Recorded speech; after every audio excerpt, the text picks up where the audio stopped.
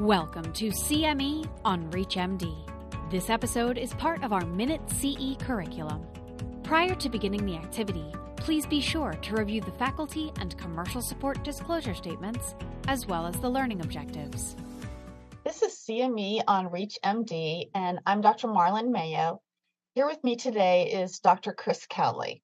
Dr. Kowdley, can you explain the differences between primary biliary cholangitis and primary sclerosing cholangitis in terms of pathology and diagnosis? And in particular, what should providers be considering in their differential diagnosis? Yes, so thank you. The diagnosis of primary biliary cholangitis and primary sclerosing cholangitis can seem confusing because there are some similarities between the two conditions, but they're very, very different.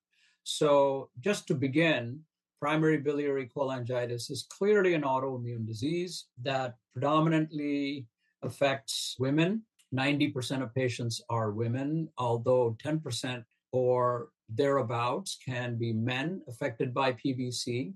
PSC, by contrast, has a somewhat male predominance. The most important difference between these two conditions is that PBC is a condition that affects the small microscopic bile ducts within the liver. They're referred to as interlobular bile ducts. They're generally 80 microns in size or smaller. And so the damage to the bile ducts is really something that's only seen on liver biopsy or reflected in blood liver biochemical tests. The major bile ducts, in other words, the large bile ducts, the common bile duct, common hepatic duct, etc., which you can see on a cholangiogram obtained either by MRI or endoscopy, in PBC are generally normal. By contrast, PSC affects these large bile ducts in the liver, and so the diagnosis requires, in most cases, a cholangiogram showing a characteristic abnormality of the bile ducts, which is often referred to as a beaded appearance with saccular dilatations and strictures, and these can be seen throughout the bile ducts that are visible to the naked eye.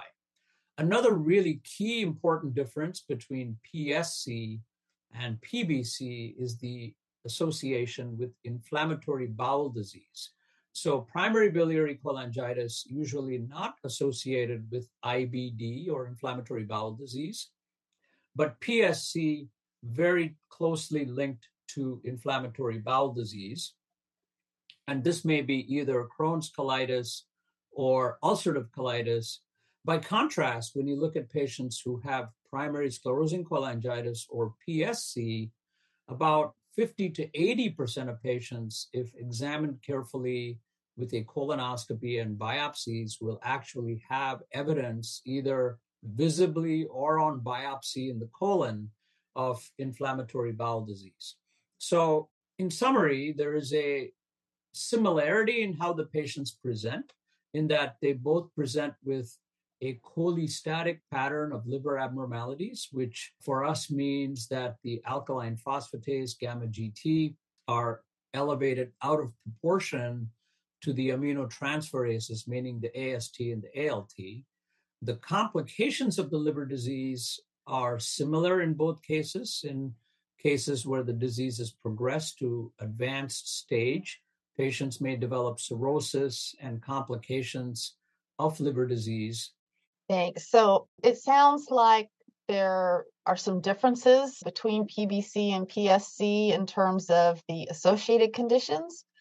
But the major difference between the two is the size of the ducts affected, and that translates into a key difference in how you make the diagnosis, with PSC typically affecting the larger ducts and requiring a cholangiogram, and PBC affecting the smaller ducts and not being visible on cholangiogram. Thank you very much, Dr. Kowdley. Thank you to our listeners. I hope that you learned something from this discussion today.